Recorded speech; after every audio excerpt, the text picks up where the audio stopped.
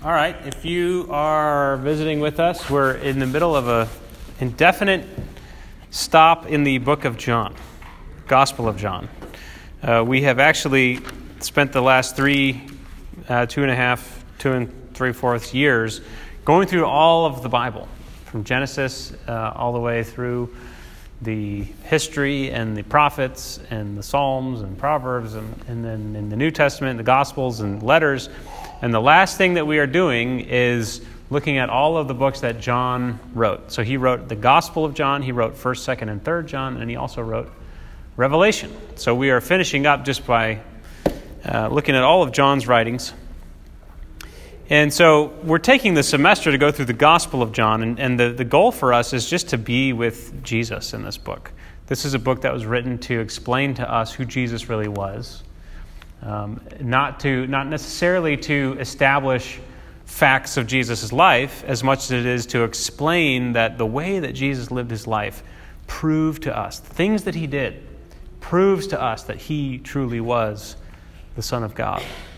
And that is why John says that he has written his book. He doesn't include all the details of his life. He says if I included all the details of his life, it would fill all the libraries of the world.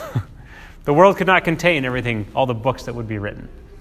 But he selects specifically 7 signs to show us. And then in the last half of the book, he gives us the most intimate picture that we get of Jesus relating to his disciples in those final hours leading up to his death. And a lot of people actually outline the book in that way. Chapters 1 through 12, they call the book of signs. Chapters 13 through the end, they call the book of glory. Because Jesus says, now is the Son of Man glorified. Father, glorify me. And how is he glorified? He is lifted up on a cross. And that is the glory that John points us to. The glory that says this truly is God. But that's another sermon. That's a different time. We'll get there eventually, I think. Today we are at the end of chapter 4 and turning into chapter 5. And we've talked about one of the 7 signs already. And which one? No, we actually haven't talked about it here. We've read it, we're past it, but it's turning the water into wine. That's what John says is the first sign. I didn't really talk about that. Both Billy and Chad talked about that, and if you want to go back and listen to theirs, that's fine. I started thinking about it, and I was like, I can't. There's too many different directions to go in. I'm going to just see what they do and refer everyone to them. But we're going to talk about the next 2 signs today. Anybody know what they are? The next 2 signs? One is at the end of chapter 4, we get 2 right close to each other. Yeah, the official son, and then it's 2 healings that happen. And then the lame man, the paralytic by the pool, is one way to remember it. So let me just remind us that the signs in John, what do we have to say about the signs in John? What's one thing that we've been saying? It's that they are not particularly, their primary focus is not the miraculous. They are miracles, but what is a sign? A sign is something that points you in a direction, right? So we would never assume that a stop sign or a sign that says Lexington, Kentucky. That's not Lexington, Kentucky. That's showing us that the road that we're on is leading to Lexington, Kentucky. Our destination is Lexington. Our destination is not the sign. And so John says these are symbols. These are things that establish who Jesus really is for us. And so the way that John includes these signs, not just the 7 that he includes, but the way that he actually tells them, we have to consider all the little details and the way that Jesus performs these signs. There's a strange paradox in John's gospel about signs, and that is that it's written as a book of signs to point us to Jesus, but it also contains a lot of instances where Jesus gets fed up with people for looking for signs. And this first sign is one of them. The official says, "Hey, you need to come. My son is about to die. Come heal him." And he says, "Unless you see signs and wonders, you're not going to believe." Well, isn't that what the whole point of the book is? To show us signs and wonders so that we believe? But it's all about what John is saying is that there's a way to approach Jesus. One needs a sign and is never satisfied, even with the sign. And we see that happen time and time again. A lot of people witness these signs, but they're not doing anything for them, and they keep demanding more, more, more. Some people, even just the littlest tiny thing, because they're hungry for Jesus, they want to see him, they go, whoa, this is really him. And they are led into much deeper meaning. So you have to keep that in balance. You can't seek signs, but here's some signs that if you look at them really closely, you're going to see Jesus in some big ways. Right? All right, so we're going to talk about these two signs. First, the healing of the official's son. I'll just read this. It's at the end of chapter 4 in verse 46. So he came again to Cana in Galilee, where he had made the water wine, which was the first sign. And at Capernaum there was an official whose son was ill, and most likely this was a Gentile.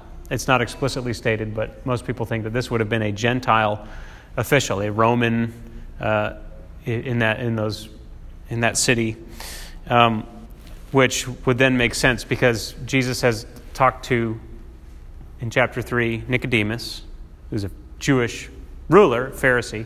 Then he talks to a Samaritan woman, which is sort of a half-breed Jew. And now he's talking to a straight-up Gentile. All right?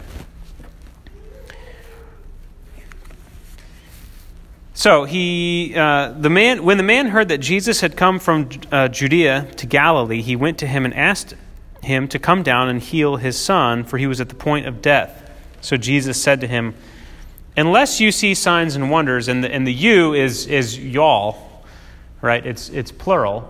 So he's saying this not necessarily to blast this guy for coming to him for help. He's saying there's this trend going on, this need to see signs, right? So he says, unless y'all see signs and wonders, you're not going to believe. The official said to him, I mean, he's urgent, he's dire. Sir, come down before my child dies. Jesus said to him, go, your son will live. And the man believed the word, and we know from our time in John that the word is a very significant concept, the logos. This is the ordering principle of reality. But here he says, he's sneaking this, it's in here. He believed the word that Jesus spoke to him and went on his way. And as he was going down, his servants met him and told him that his son was recovering. So he asked them the hour when he began to get better. And they said to him, yesterday at the 7th hour. The fever left him. The father knew that was the hour when Jesus had said to him, your son will live. And he himself believed, and all his household. Now this was the second sign that Jesus did when he had come from Judea to Galilee. So we see that this is, we're going to look at these two kind of in comparison with each other, the healing at the pool and this healing of the official's son. But this situation is urgent and it's dire, and it's a sudden crisis that has come upon the man.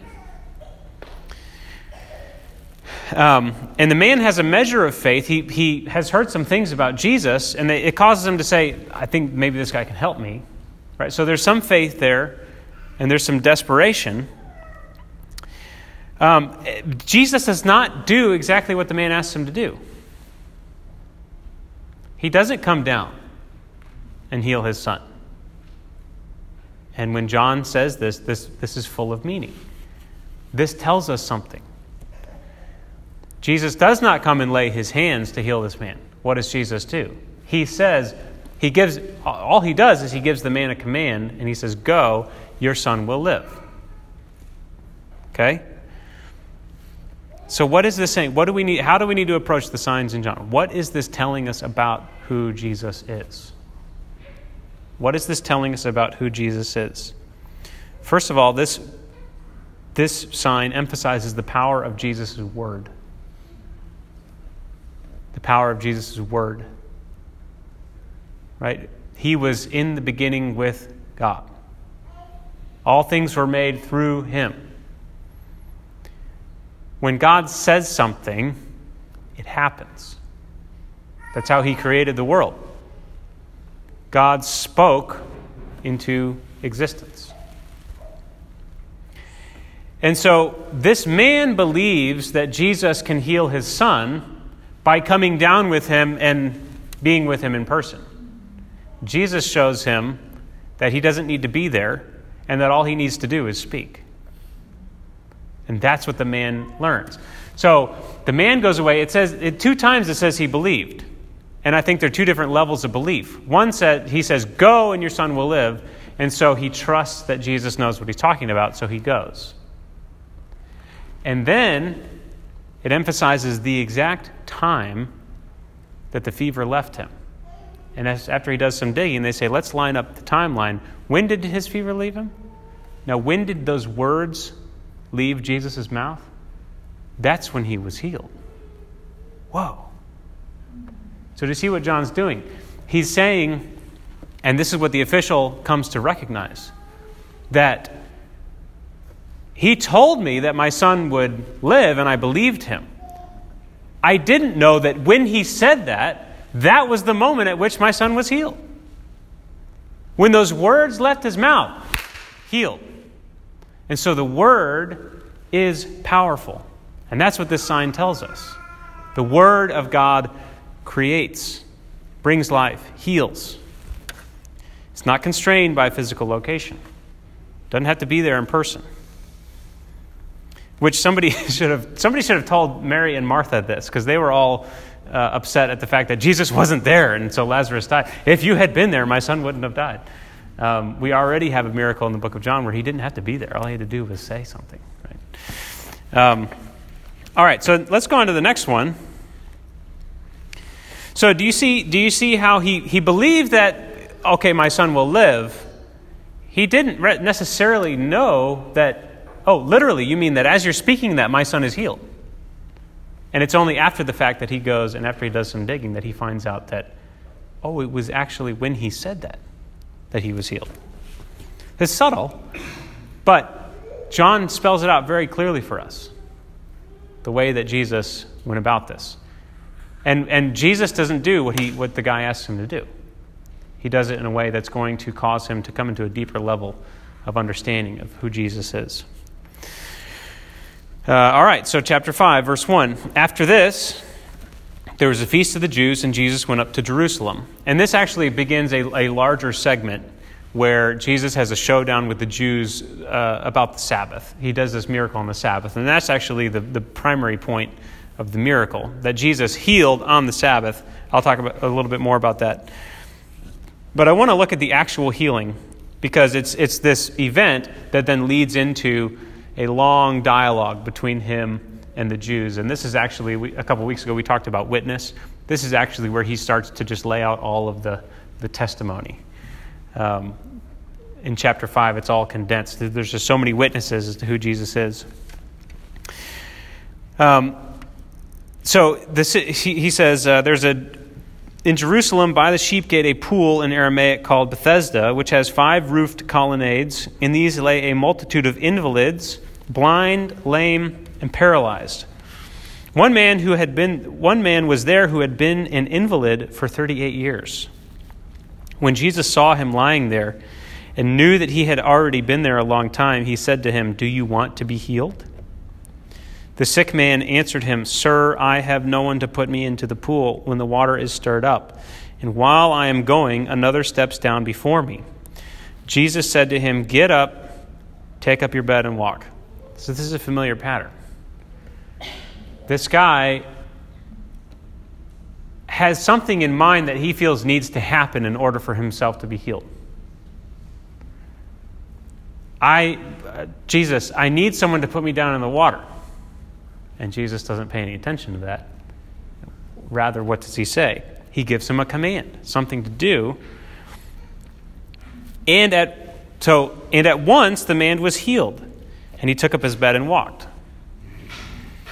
Now that day was the Sabbath, and then we get on into this whole other issue.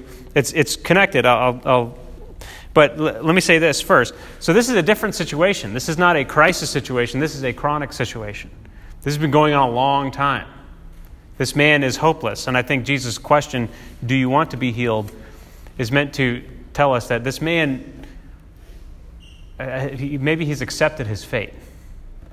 Maybe he just doesn't really believe that he can actually be healed.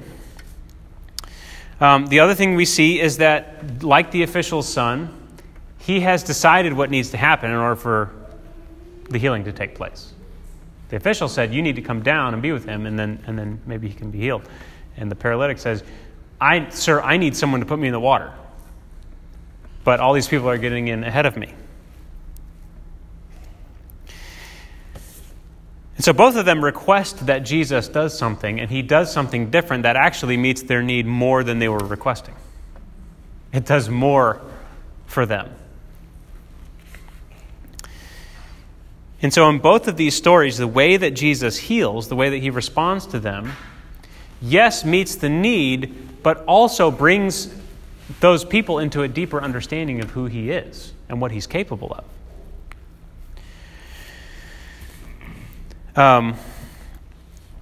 Our expectations and our requests are actually sometimes off. They're not what we need to be asking for. And they reflect in us a misunderstanding of who it is that we're talking to.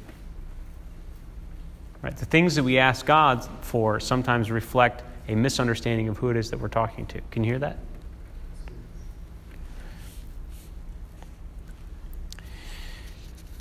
The other interesting thing in the story, so the Jews find this guy and say, Who told you to take up your bed and walk?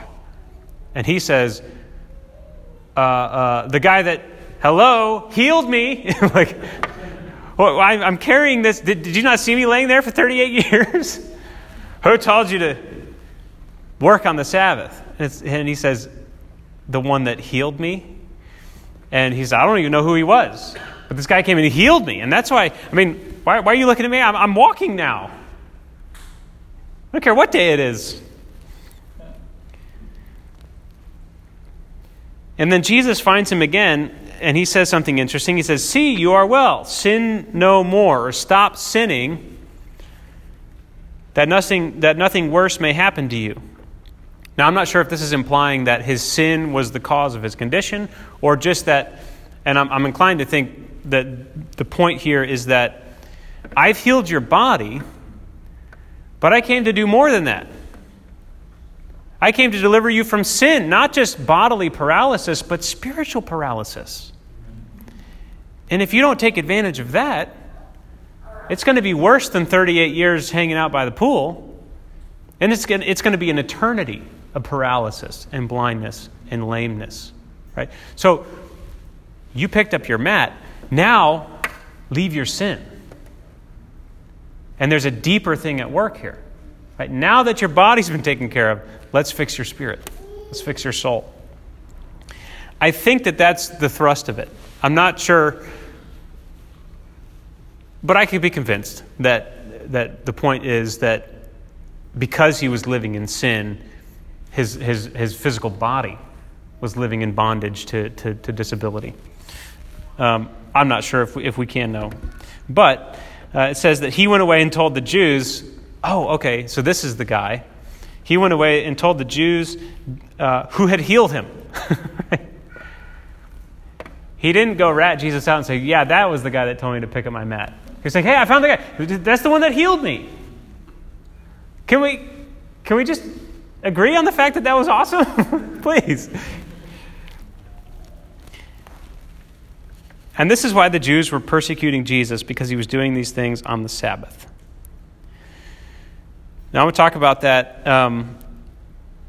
So in Jewish tradition, and this is how a legalist would think, well, doesn't God still do stuff on the Sabbath? Yes, he does.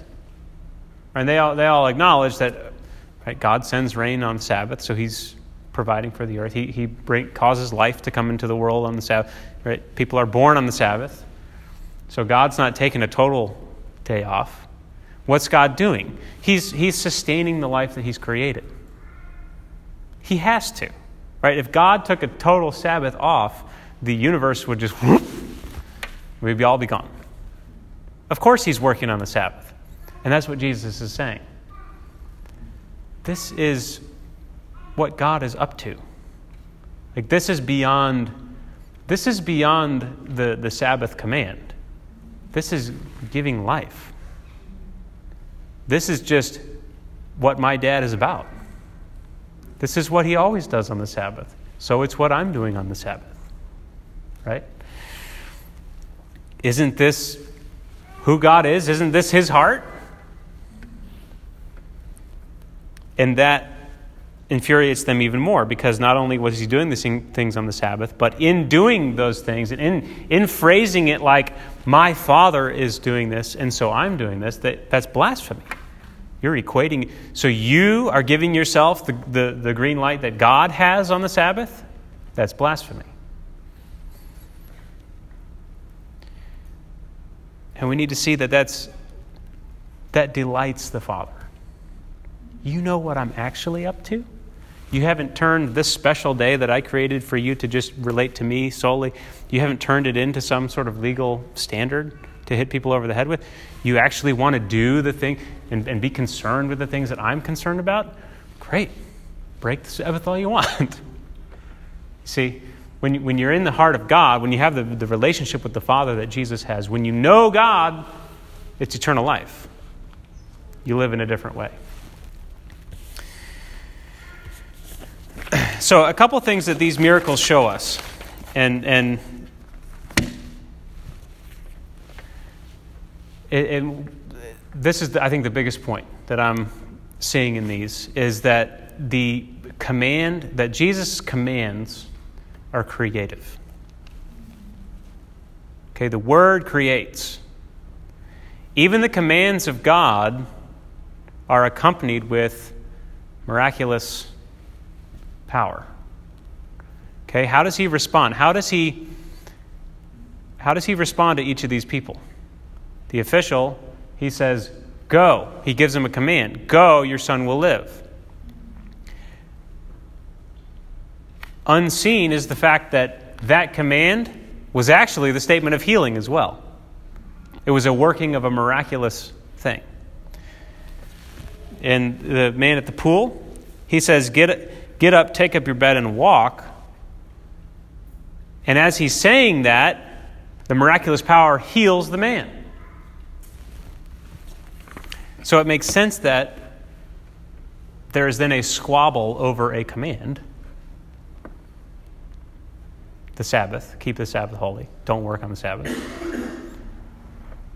Jesus says, I don't think you understand any of the commands of God. He's going to go on to say in chapter 5, you search the Scriptures because you think that in them is eternal life. It is they that bear witness about me. So what's he saying? All of the commandments of God are actually creative. They don't cause you to, they're not standards for you to try and live up to. They're statements of what God has made possible by his miraculous power. If God says, take up your mat and walk, he has made it possible for you to take up your mat and walk. If God says, go, your son will live, guess what? He's already been healed. You just have to go figure out that and put the pieces together and say, oh yeah, that command was actually the healing. That was it.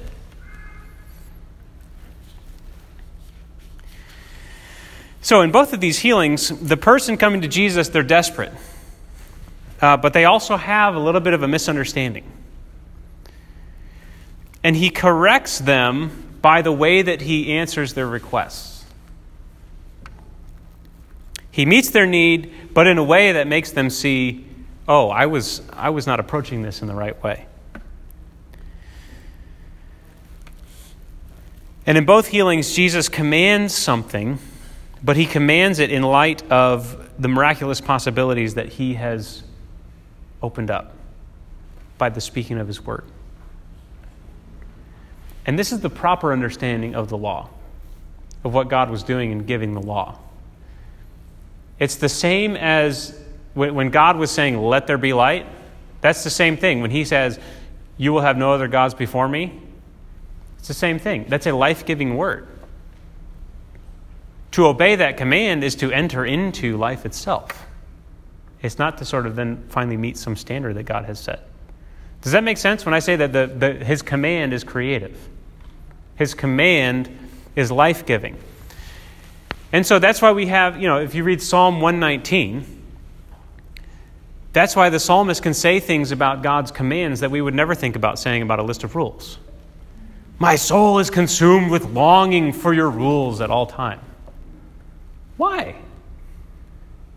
Because he discovered the creator behind the commandment.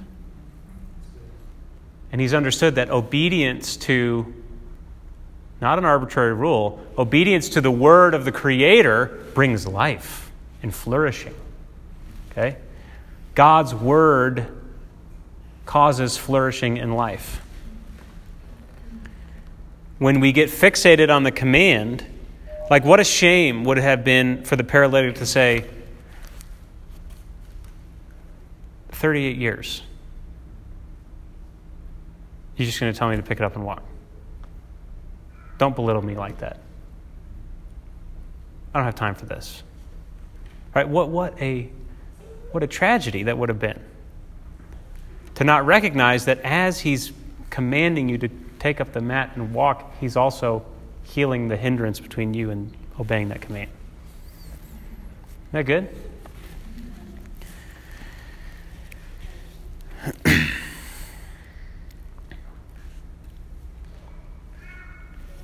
So, a couple things I think that we need to take away from this. One is that we can't wait around for God to answer our prayers according to our expectations.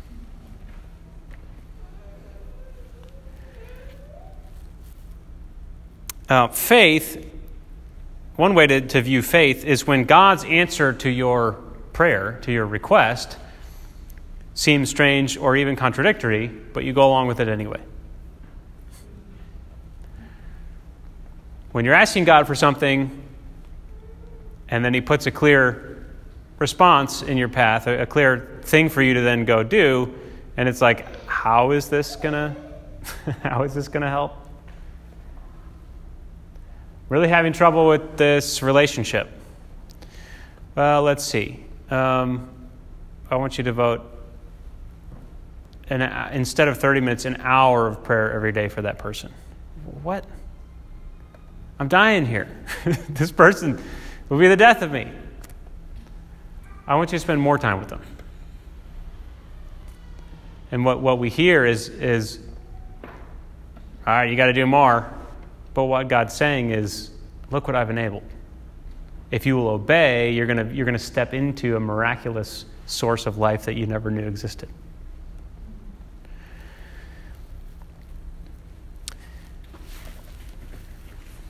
So another thing is that we need to receive God's word, and this is, I think some of us need to hear this. We need to receive God's word not as a measure to live up to, but as a possibility that Jesus has miraculously unlocked in the giving of the command.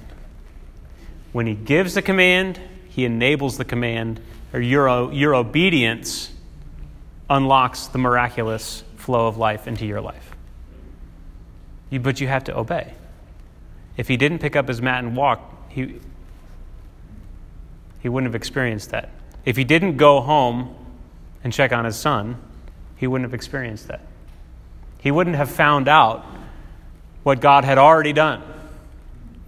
That was just waiting on a step of obedience. This is faith. And it has to do with knowing God. We often have we know our need, we know our read on our own situation more than we actually know God. We've got a situation figured out. We know exactly what it is that God needs to do in this situation, in my life, in someone else's life. We know what they need to do in order to close the gap, right? We're here, we need to be here. Jesus, come fill this gap. And he says, I don't have to do what you say. I've got my own plan. And often we know our read on the situation more than we know the one who is standing in front of us. Jesus, you got to come down and heal my son. Jesus, I need somebody to put me in the pool. No. Go, your son will live. Take up your mat and walk. And we actually treat sometimes in our desperate prayers and our desperate pleas to Jesus, we treat him as less than he really is. We have a system. We have some gaps in the system. We need to plug him into the system, and the system will run. That's not how it works. It's God's system. He knows how it works. And if you do what he says, you'll finally fit into his system. And you'll experience life as it should be. That's what knowing God means. Knowing God more than we know our own interpretation of things. That's eternal life. So, two challenges I want to give today. And this first one is sort of, it's not the main point of these miracles, but both of these guys that approach Jesus have a desperation for him. They have a need. I think this is one of the reasons that Jesus actually responds to them, is because he senses in them, they are really placing weight on me. They need me. They're not just greedy for a sign, right? Jesus cuts, or the official cuts Jesus off. Jesus says, hey, unless you see signs and wonders, you're not going to believe. He says, but my son's going to die. yeah, that's great. But my son's going to die. I need you. And so the challenge is, do you even approach God as if you really need him? That's the first. That's where this all starts. Okay, God can't take you through a process of showing you who he is if you don't feel like you really need him, or you're going to lay there for the next 38 years, or your child's going to die. So that would be the first question to ask yourself: do you really need God? If I said that you couldn't have any of the God stuff in your life anymore, how much would you really be out? That's a tough question. It's a tough question for wealthy Americans to ask themselves. If there was a state decree that said, all right, we're done with Christianity, how much would we really hurt? And I think most people in this room would be like, no, that would be our very lives. But it's something to ask yourself. Do you actually need God? Or do you pop in every now and then when you need something from him? And the second challenge would be, as you are seeking God, and as you are pouring out your heart to him and casting your cares on him the way that he calls us to do, is there something that he's clearly called you to do that you just can't believe that that's the answer to what you're asking him? Well, yeah, but how is that going to fix X? How is that going to address my problem? No, Jesus, my problem is I need you to come down. I need you to put me in the water. And he's telling you something different, and you're just not doing it. So that would be the thing to ask yourself. Does Jesus know your need, and he wants to meet your need, but you're not letting him meet that need on his terms and follow the instructions that he gives you? Like, I just feel really far from you. Well, do you pray every day? Well, no, I don't pray every day. Well, then stop telling me how far away from me you are. Stop telling me how alone you feel. Read your Bible and pray. Well, that's just legalism. No. It's a miraculous life that God has opened up that is waiting on you to take a step. And you will finally come into an understanding of life. Does that make sense? Are there commands in your life that you're ignoring, or you're not really following with discipline because you don't actually think that they're going to fix anything? They're just rules to you. I think you need to hear the fact that behind all of those rules, God is waiting to work miracles in you and through you and for you if you will just obey and trust him that is the step you need to take. Okay? Does that make sense? Is that clear? Those two challenges. Number one, do you really need Jesus? It seems simple. Well, yeah, of course I need Jesus. Do you really? How much would you really hurt if he was taken away? Huh? That would be dead. Amen. That's good. All right. So these are just two stories that we can read and go, oh yeah, they're kind of miracles, but then you start looking at them more closely, and you see just the ways that Jesus does them, and you go, oh man, Jesus knows what he's doing. He knows how to work in a way that causes us to both, he meets our needs, but then he corrects our misunderstandings at the same time. What a God. Mercy, correction, all in one person. Commandment, creative love, miraculous love, all in one person. This must be the one. This must be him. Right? And these stories tell us that it is. Amen? All right. Let's pray, and like last week, if there's any, the Holy Spirit's here. We've asked him to come, and he's faithful to come. And if there's anything that you want to share or voice in response to any of this, or questions that you want to ask, feel free. Jesus, thank you for these little portraits that we have of the way that you interacted with these people and healed them, but also caused them to know who you really are. And Jesus, I pray that you would search our hearts, that you would reveal to us where we don't truly need you, where we're not truly desperate, where we like the idea of you, but other things can also satisfy us and for a time. And Lord, I pray that you would reveal any of those things, any idols in our hearts that come between us and you, any desires that aren't directed ultimately toward you.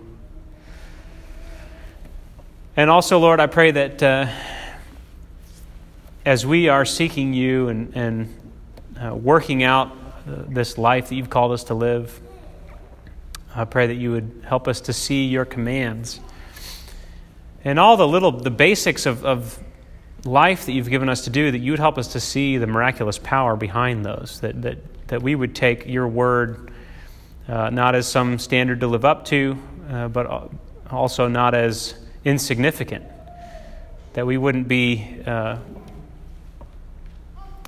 feel as if the things you give us to do are belittling to us or anything like that, but we would give ourselves wholeheartedly to trust your word and to obey you, and that as a result, Lord, you lead us into the miraculous transformation in our life, that you work in us when you're present. Lord, draw us closer to you. Help us to know you. Help us not to demand of you things that we don't need. Help us to understand your heart and to receive your word in the way that you want to give it. And we thank you for that in Jesus' name. Amen.